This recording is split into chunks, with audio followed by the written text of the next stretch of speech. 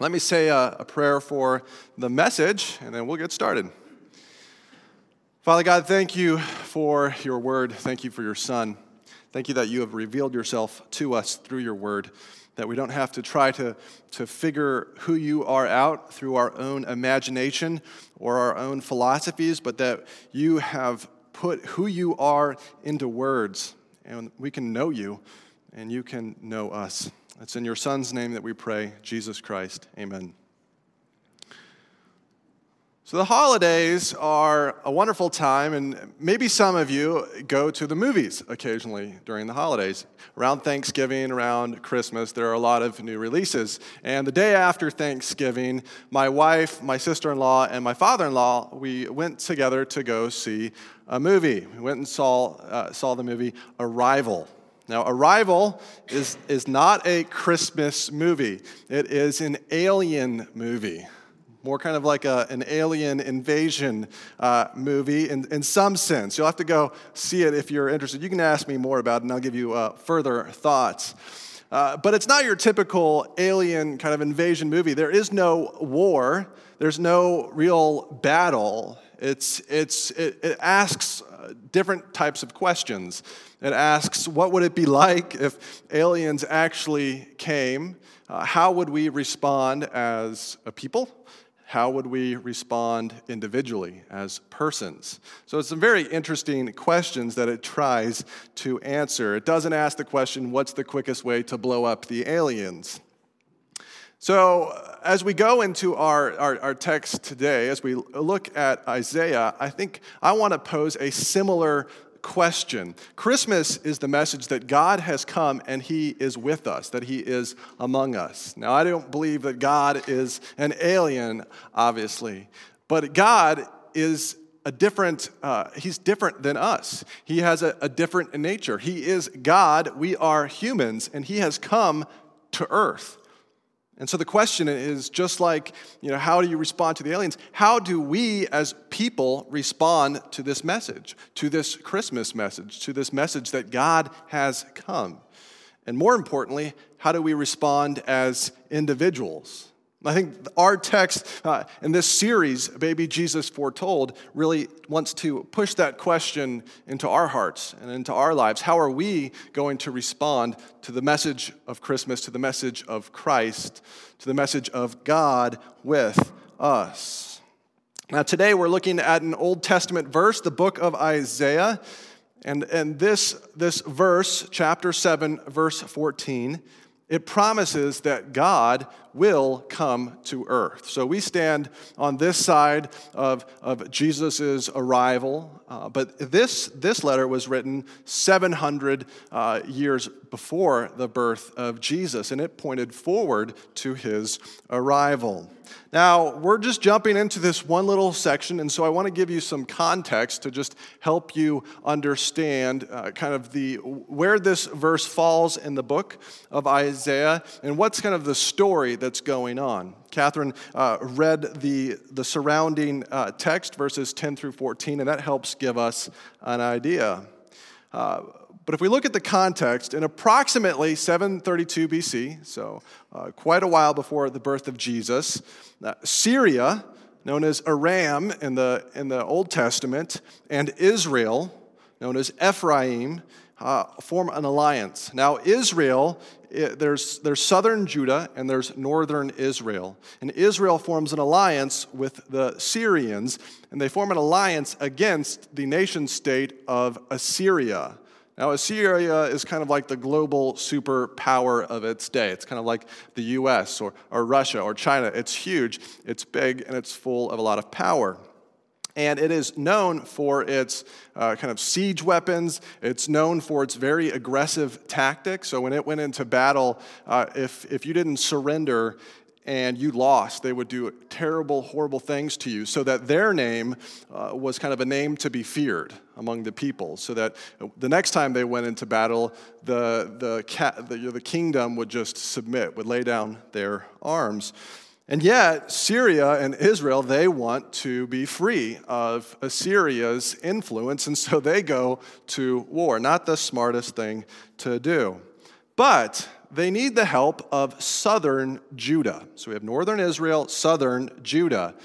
They want their help because Assyria is on one side and Judah is on the other. And if they don't have Judah's help, they're going to kind of be in between them in ancient Palestine, and it's just not a good place. And their forces, their army, their military will be stronger if they have all three of these nations combined. But the king of Judah at that time is a man named Ahaz. And King Ahaz refuses to partner with Syria and Israel. So Syria and Israel, they attack Judah. They attack Judah, and there's this prophet, Isaiah, whose his life and his ministry are happening at that time, and he goes to the king.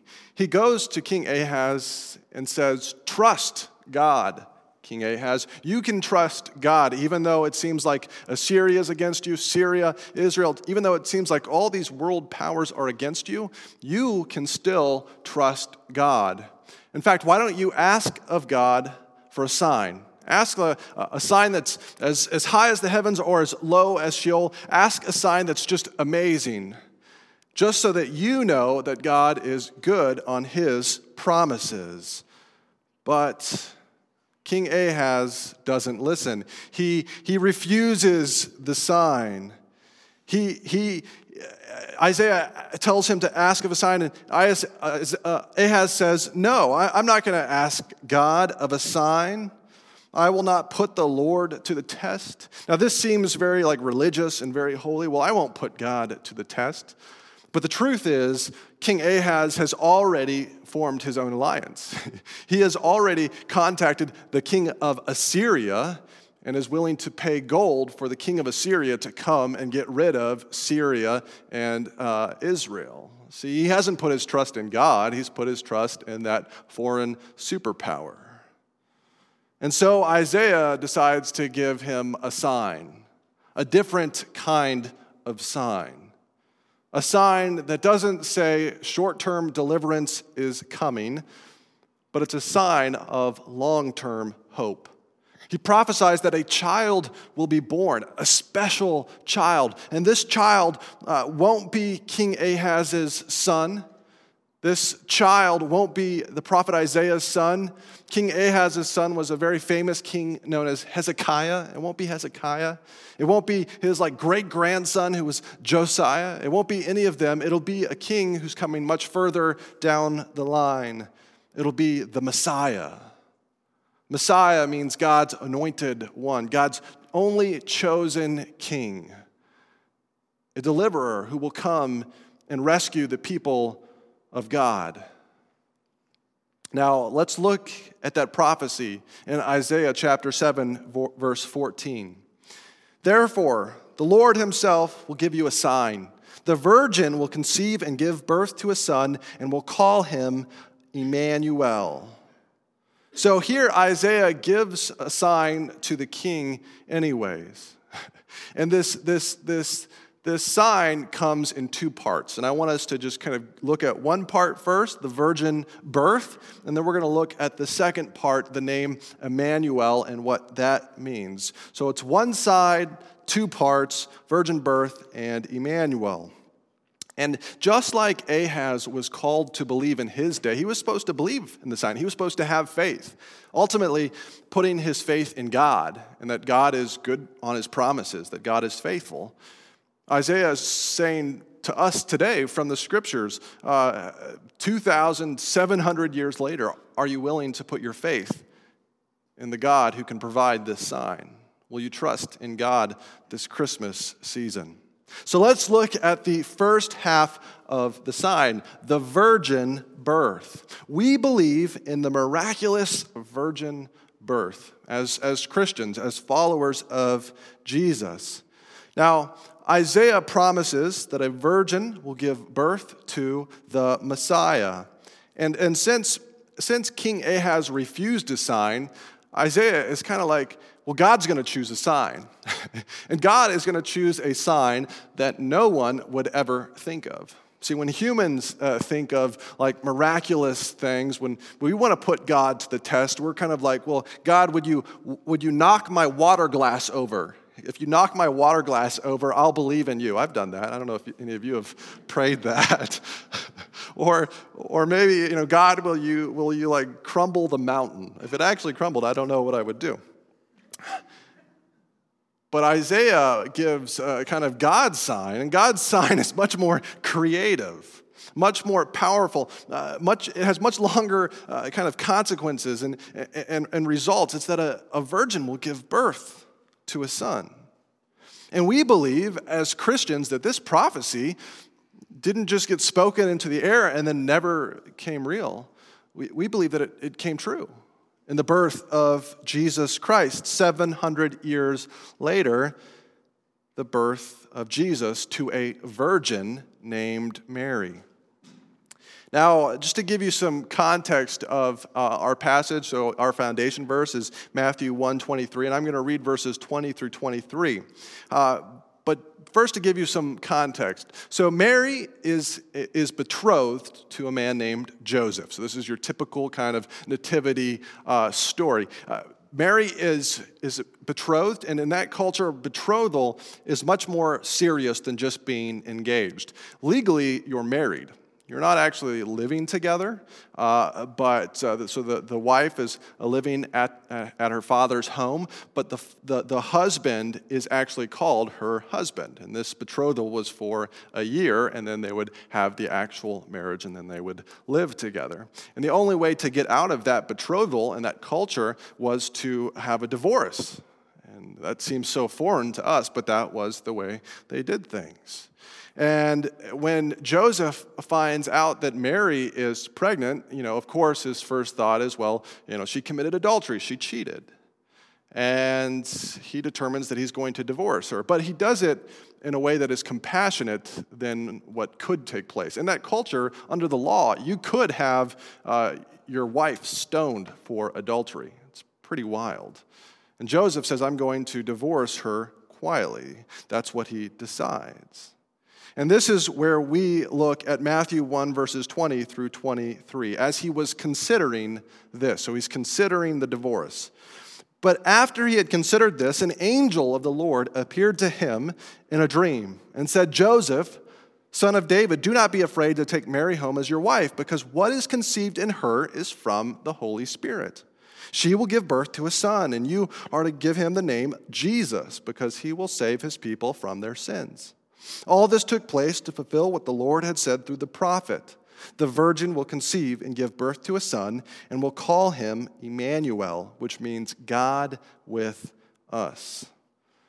See, as Christians, we believe in a miraculous virgin birth, which Isaiah prophesied, and we believe that it comes true with Jesus. Now, I want to answer an objection. Some of you may have heard of this objection, perhaps in popular culture. But some of you that know the Old Testament or have heard of this might know that so Matthew prophesied in the New Testament, kind of referring back to the Old Testament, referring back to Isaiah. And the objection is, well, Isaiah didn't really mean a virgin. I'm going to put the objection on the screen. The word virgin in Hebrew is the word alma, and it really means young women. And so if Isaiah is prophesying, he's really just saying, well, a young woman is going to give birth. His name is going to be Emmanuel. This is a sign to King Ahaz in his context, not a long-term sign. It's a very short-term sign. And the Hebrew word for virgin is different than alma. The Hebrew word for virgin is Bethula, and it's not used here.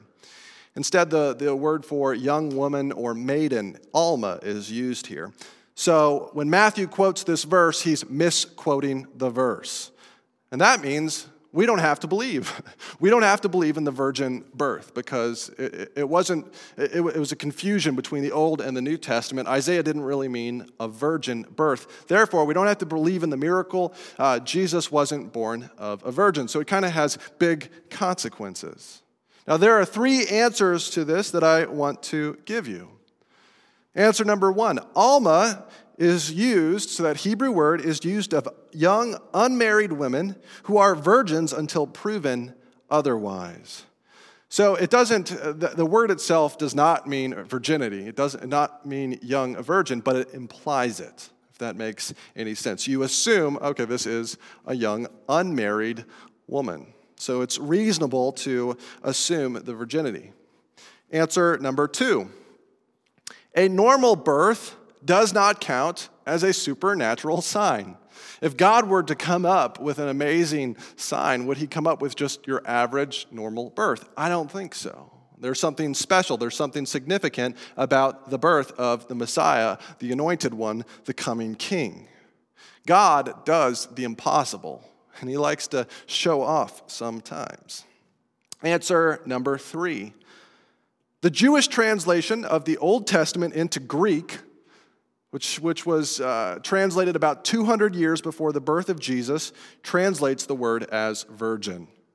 So, in other words, the pre-Christian translation, 200 years before Jesus, before Christianity, that edition translates it as virgin. So we can trust the scriptures. We can trust the New Testament, we can trust the book of Matthew 1:23, but then we can also trust in kind of our English translation of the book of Isaiah, that it's a good translation, and that Jesus really is born of a virgin. So this is interesting to me, hopefully to you, but why does it matter? Like, what's so important about the birth being a virgin birth? Why should that matter to Christians? Well, I want to give you an illustration of why this matters. This building is a very nice building. It is less than 15 years old. 2003, I think, is when they finished the reconstruction. And it's because in 2001, the church that was here, they were called Westford Bible Church, their roof collapsed. So these are 2 pictures of the roof collapse. It was a quaint, white, New England church. It was beautiful, but there was heavy snowfall. 2 more pictures. There was heavy snowfall, and kind of the legend goes that Southern architects really designed the building, and that there was so much heavy New England snow that the roof just kind of collapsed in on itself. The legend also goes that Bernie helped build the roof, and that's really why it fell down. So there were structural flaws in the roof. There were structural weaknesses, and at first these things didn't matter. People worshiped in this building for many, many years. I believe it was built in the 80s. They worshiped here. They had times of fellowship and joy. But one day, when the pressures of that snow came down on the building, the roof, the whole building collapsed. Saying that Jesus isn't born of a virgin introduces structural weaknesses into Christianity. It introduces design flaws that at first might not show, that might not matter. But when the world brings serious challenges to the truth claims of Christ, we will collapse if we don't hold to the virginity of Mary. I'm going to explain that a little bit more, but I hope that by the end of this message, you'll see why the virginity of Mary is so important. Now, there are many creeds. So we just read through a creed today, and it emphasizes 2 things. It emphasizes the birth of Jesus and that he is the Son of God. Now, how do we know that he is the Son of God? It's because his Father is God himself. So let's jump right into that. The virgin birth tells us that Mary was Jesus' biological mother, but Joseph wasn't his biological father. In other words, Joseph was his adopted father. So if Joseph is not Jesus' father, who is? Well, God is. The Holy Spirit is God. Therefore, God is Jesus' biological father. And that means when Jesus is born, he not only takes on human nature, he's a human, Mary is his mother, but he also takes on his father's nature, right? And his Father's nature is God. So Jesus is both God and man.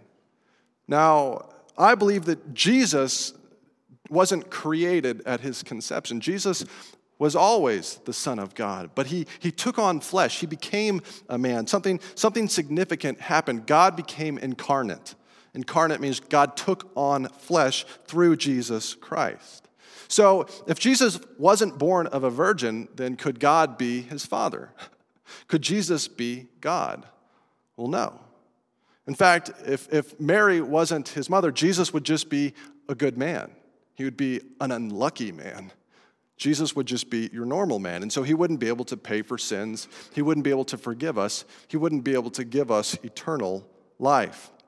Now, jumping again to the creeds. So we read a creed earlier in the church. The creeds make this connection between Jesus' virginity and Jesus' divinity.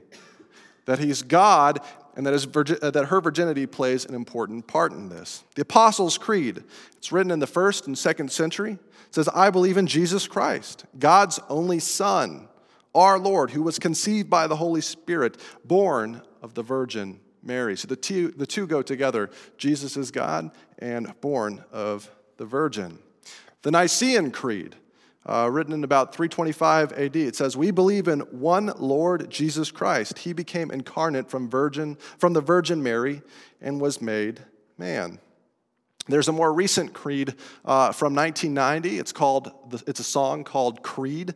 It's written by a Christian rock band called Petra in their album Beyond Belief. And he says, I believe in God the Father, maker of heaven and earth, and in Jesus Christ, his only Son, I believe in the virgin birth. I will refrain from singing that to you, but I encourage you to go home and listen to it because it's a great song. So the virgin birth is the first half of the messianic sign, which points to the second half, which is Emmanuel. Emmanuel in Hebrew just means God with us. See, we believe in a baby who is both God and man, who's 100% God, fully God, and 100% man.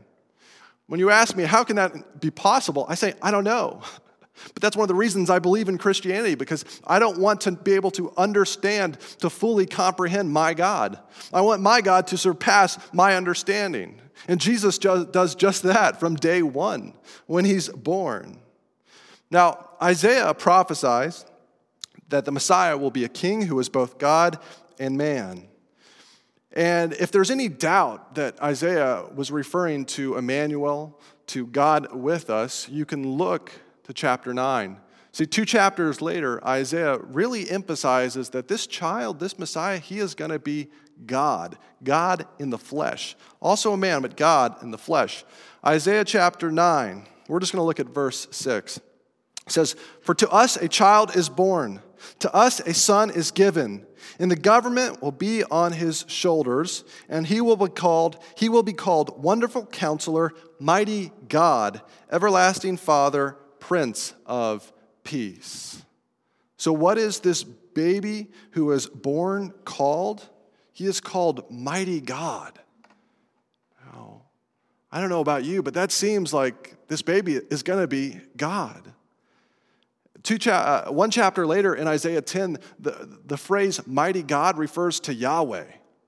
That's God's Old Testament name. That's God's promise name, or his covenant name, Yahweh. So this baby is going to be Mighty God, and Mighty God is Yahweh. Therefore, Yahweh is going to be born as a child, as a babe. In Isaiah chapter 7, verse 14, and chapter 9, verse 6, it's still not as clear as it could be.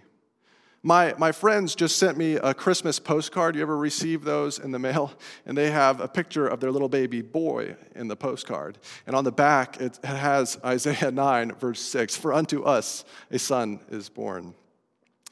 And Isaiah is like receiving that postcard in black and white, like a grainy postcard where you can see, well, there's going to be a child that's born. This is an announcement of a child that's coming. But I can't see the full picture quite yet. I can't see it in full color. And that's why we flip to Matthew chapter 1, and we see that Jesus fulfills these promises. I'm going to go ahead and put up the full color picture of Jesus, of this prophecy, Matthew 1, verses 20 through 23. We've already read this, but I want us to read it again and to see that this passage emphasizes Jesus' birth of a virgin, but also his divinity, that he is indeed God. So Joseph, son of David, this is the angel speaking, do not be afraid to take Mary home as your wife, because what is conceived in her is from the Holy Spirit. She will give birth to a son, and you are to give him the name Jesus, because he will save his people from their sins. Notice, Matthew is emphasizing the name. We're going to come back to what the name Jesus means. All this took place to fulfill what the Lord had said from the prophet. The virgin will conceive and give birth to a son, and they will call him Emmanuel, which means God with us. So Joseph doesn't get to name his son. In that culture, you would expect the fathers to name them. So who gets to name the son? God gets to name his son, because Jesus is the Son of God. And he sends an angel to announce this baby's name. This baby's name is Jesus, and it means that he'll save people from their sins. And if you actually look at what Jesus' name means, it means Yahweh is salvation. Yahweh saves. So Jesus, from that Old Testament passage in Isaiah chapter 9, Jesus is mighty God. Mighty God is Yahweh. Jesus' name means Yahweh saves. That means the God of the Old Testament is no different than the God of the New Testament. The God of the whole Bible has arrived at a specific point in history. He has been born to a virgin. His name is Jesus, and even Jesus' name is special because it announces good news that God has come to save his people. That finally, that long-awaited hope has arrived. It has not arrived as some silly sign. It has arrived as a care package, as a small baby boy in a nativity, in a manger. Did you know that the name Christ is not just Jesus' last name? The name Christ is the name Messiah. It's the Greek for Messiah. So whenever someone says, Jesus Christ, you can say, yes, he is. Jesus is the Messiah, the chosen one, the anointed one, the King of Kings. God's promise, that's who Jesus is. And amazingly, he's God and he's man. And he's come to save us. He's come to do something. He hasn't just come to put on a show. God has stepped down into our stories, to enter into our lives, and to make a difference. See, through Jesus, God steps down into the big story. Now, the Bible tells the big story of everything. You can summarize the big story of everything from the Bible's point of view in 4 different words, and I want to give you the first one here. The first one is creation. You can read about this part of the story in Genesis. See, in Genesis, in the Garden of Eden, God created everything, and he created it perfect. That humans had a perfect relationship with God. There was no sin, there was no brokenness, there was no war, no famine, no disease, no bitterness. There was a perfect relationship between God and humans, between Adam and Eve and God. But then the serpent, Satan, he entered into the garden. He entered in to tempt Adam and Eve, the first humans. And I wish that they hadn't given in to the temptation, but they did. They chose to eat from the tree of the knowledge of good and evil. Maybe you're thinking, well, eating from a fruit isn't that big of a deal. How come they're thrown out of the garden? Well, it's because by eating that, by disobeying God, God said, don't eat from that tree. They're saying, God, we're going to do life our way. We're going to put our needs first, our wants first. We're not going to trust you, God. See, God didn't mess everything up, we did. And that's called the fall. So the question is God going to leave us to perish? Is God going to leave us in a broken world, full of hurt, full of pain, full of sin? Or does God care enough to come and to rescue us? See, the gospel, the good news of Jesus Christ, is that God steps down into our story. He could have let this story go on forever, and we would never evolve out of this pain, out of this fallen state. But God sends his Son, Jesus Christ, to rescue us. And the interesting thing is, Jesus is the only one who can redeem us. He's the only one who can buy us back, that can pay the penalty for our sins, because he has to renegotiate the relationship between God and humans, right? And you can only have a mediator, someone who can negotiate that, if they can represent both parties, right? And Jesus is 100% God, so he can represent God. And he's also 100% man. He can represent humans. And how does he produce redemption? By meeting all of God's demands that sin must be paid for. He spills his own blood on the cross. He pays the penalty for our sins, and then he rises again, the resurrection. And guess what? The story doesn't end here with Jesus just paying for our sins, but still leaving us in a fallen state. Because Jesus is going to come back. We celebrate the first Advent, but there's going to be a second Advent. And when he comes, the new creation is going to come with him. He is going to renew and restore this creation. Just like you can have a renovation in your house, God is going to recreate this world, push out all of the sin. This is the gospel. This is the good news. My big idea, my main point is that God entered into our story through the virgin birth of baby Jesus. He entered into my story, into your story, into the story of redemption. He wants a relationship with us. He wants to restore that perfect relationship that humans had in the garden. And God knows that we could never restore that relationship because we're broken. We can't fix ourselves. We're broken beyond repair, but he can. Don't you want that? Don't you want a relationship with the God who is willing to enter into our stories? God is different than our best dreams, our best imaginations of what God could be, of what could take place. In the movie I saw, the aliens, that was kind of like the hope. The aliens come and they kind of give us what we need to be our best. But you can't relate to an alien. In the movie, they're called heptapods. They have 7 limbs. They look like giant octopuses. They can't speak their language. They can't give each other hugs. They can't sit at a table and eat a pizza with you. They can't talk. They can't cry. They can't laugh. See, the God of Christianity can do all those things, and he has done those things, except for maybe the pizza. He entered into our creation. He sits at tables with us. Through Jesus, Jesus sat. And he walked, and he cried, and he laughed, and he had joy. He's experienced everything that we experience. And this Christmas, I don't know what your experience is. Maybe you're enjoying the Christmas season. Maybe it's a hard Christmas season. But that you can know that if you have a relationship with Jesus, just by simply trusting in him, that he is still walking with you through this season, through those highs and through those lows. You can know that Jesus understands every single thing we go through, even death. See, God understands what it means to die. Like, death is my worst fear, right? I think it's most of our worst fears. Jesus conquered the grave. He conquered our worst fear through his resurrection. John Wesley, he was the founder of Methodism, and his last words are, "The best of all is God is with us."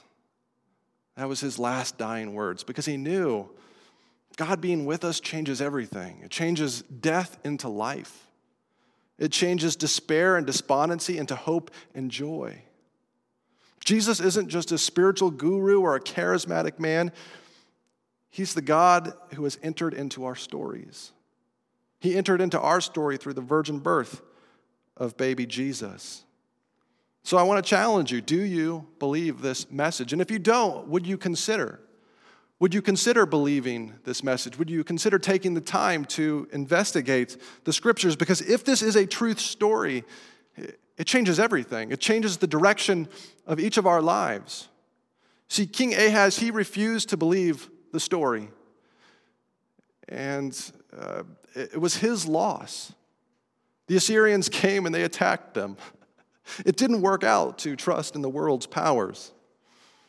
But Joseph, a carpenter in the Middle East, a humble man, he did believe the promise. And it changed his life. Joseph was on the way to get divorced. He was heading towards divorce. But the good news, the gospel that God is with us, it changed his entire life. He became a married man, and he became father of God in the flesh. He's still the father. He's the adopted dad of Jesus Christ.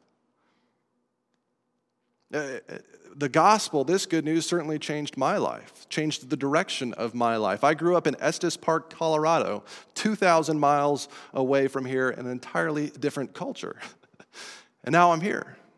And it's because God is with us. God changes our stories, changes the direction of our life. He does this by entering into our story through the virgin birth of baby Jesus. I'm going to close with this last little story, and then we're going to sing some music and we'll be done. But I want you to listen to this last story. And I'm sharing it to you. It's from Timothy Keller. He's the pastor of a church in New York City. But it illustrates the point of God entering into our story. Some of you may have heard of Dorothy Sayers. She is a famous British crime novelist. And she loved to write short stories, to write mysteries, to write novels. And her novels, her short stories, her crime series is set between the First and Second World Wars, so in the 1930s. And her most famous star was an English aristocrat named Lord Peter Wimsey. Now, Lord Peter Wimsey, he's kind of your typical Sherlock Holmes kind of character. He's an eccentric character. He's smart, intelligent. He's well-intentioned. He makes lots of mistakes. But he's also a broken character. He's a hurting character. He has problems. He has hurts. And he can't fix himself. And about halfway through these novels, there's a whole set of novels, Sayers, the author, she introduces a new character into the story named Harriet Vane. Now, Harriet Vane, she is a writer of mystery novels, and she is one of the first women to graduate from Oxford. And it goes in the story that that Lord Peter Wimsey and Harriet Vane, they fall in love. And Harriet, she begins to care for Lord Peter Wimsey. They eventually marry, and she helps him heal. She helps him work through his problems, and they live a happy life. So just like Harriet was one of the first women to graduate from Oxford, that's Dorothy Sayers' story too. See, she was one of the first women to graduate from Oxford. She loved writing mystery and crime novels. See, Dorothy Sayers, she looked down at Lord Peter Wimsey in her story in the world that she had created, and she loved him. She saw him as a real human being with feelings and hurt and needed to be healed. And instead of expecting him to just figure out his problems, she entered into his world. She wrote herself into the story so that she could come and bind the brokenhearted and heal the wounded, so that she could come and love him in the world that he understood. That is the story of Christianity. God has looked down upon us, upon you and me, and he's loved us. And he said, I'm going to enter into your story through my birth, the virgin birth, because I love you. You can't fix yourselves, but I can. See, God entered our story through the virgin birth of baby Jesus, and he loves us. Let me pray. Father God, I thank you. I thank you for entering into our story. You did so in a breathtaking way, in a beautiful way. God, help us to recognize you, to believe. It's in Jesus' name we pray. Amen.